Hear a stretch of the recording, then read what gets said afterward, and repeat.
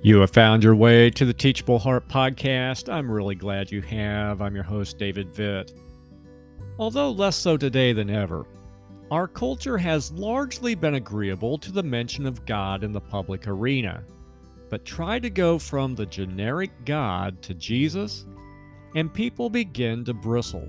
For the longest time, I thought that discomfort was related to their disagreement with Jesus' claim in John 14:6 that he was the only way to the Father, which he is, by the way. And while that may be an issue for some, I think there's a more subtle reason why people prefer a generic God over a specific Jesus.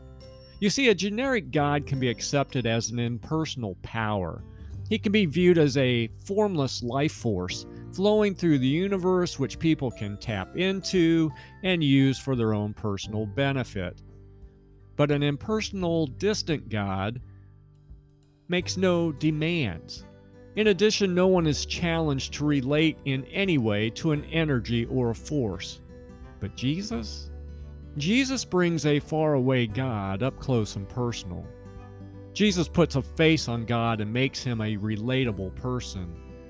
And when we believe God is a person, the next question which demands an answer is, how do I relate to him?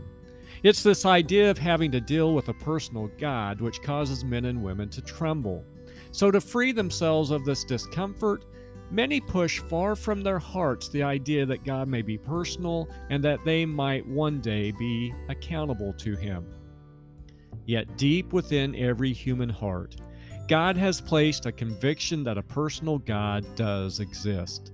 As Selwyn Hughes states, and I'm quoting, "We have all been made in his image, and his stamp is upon us whether we like it or not." End quote.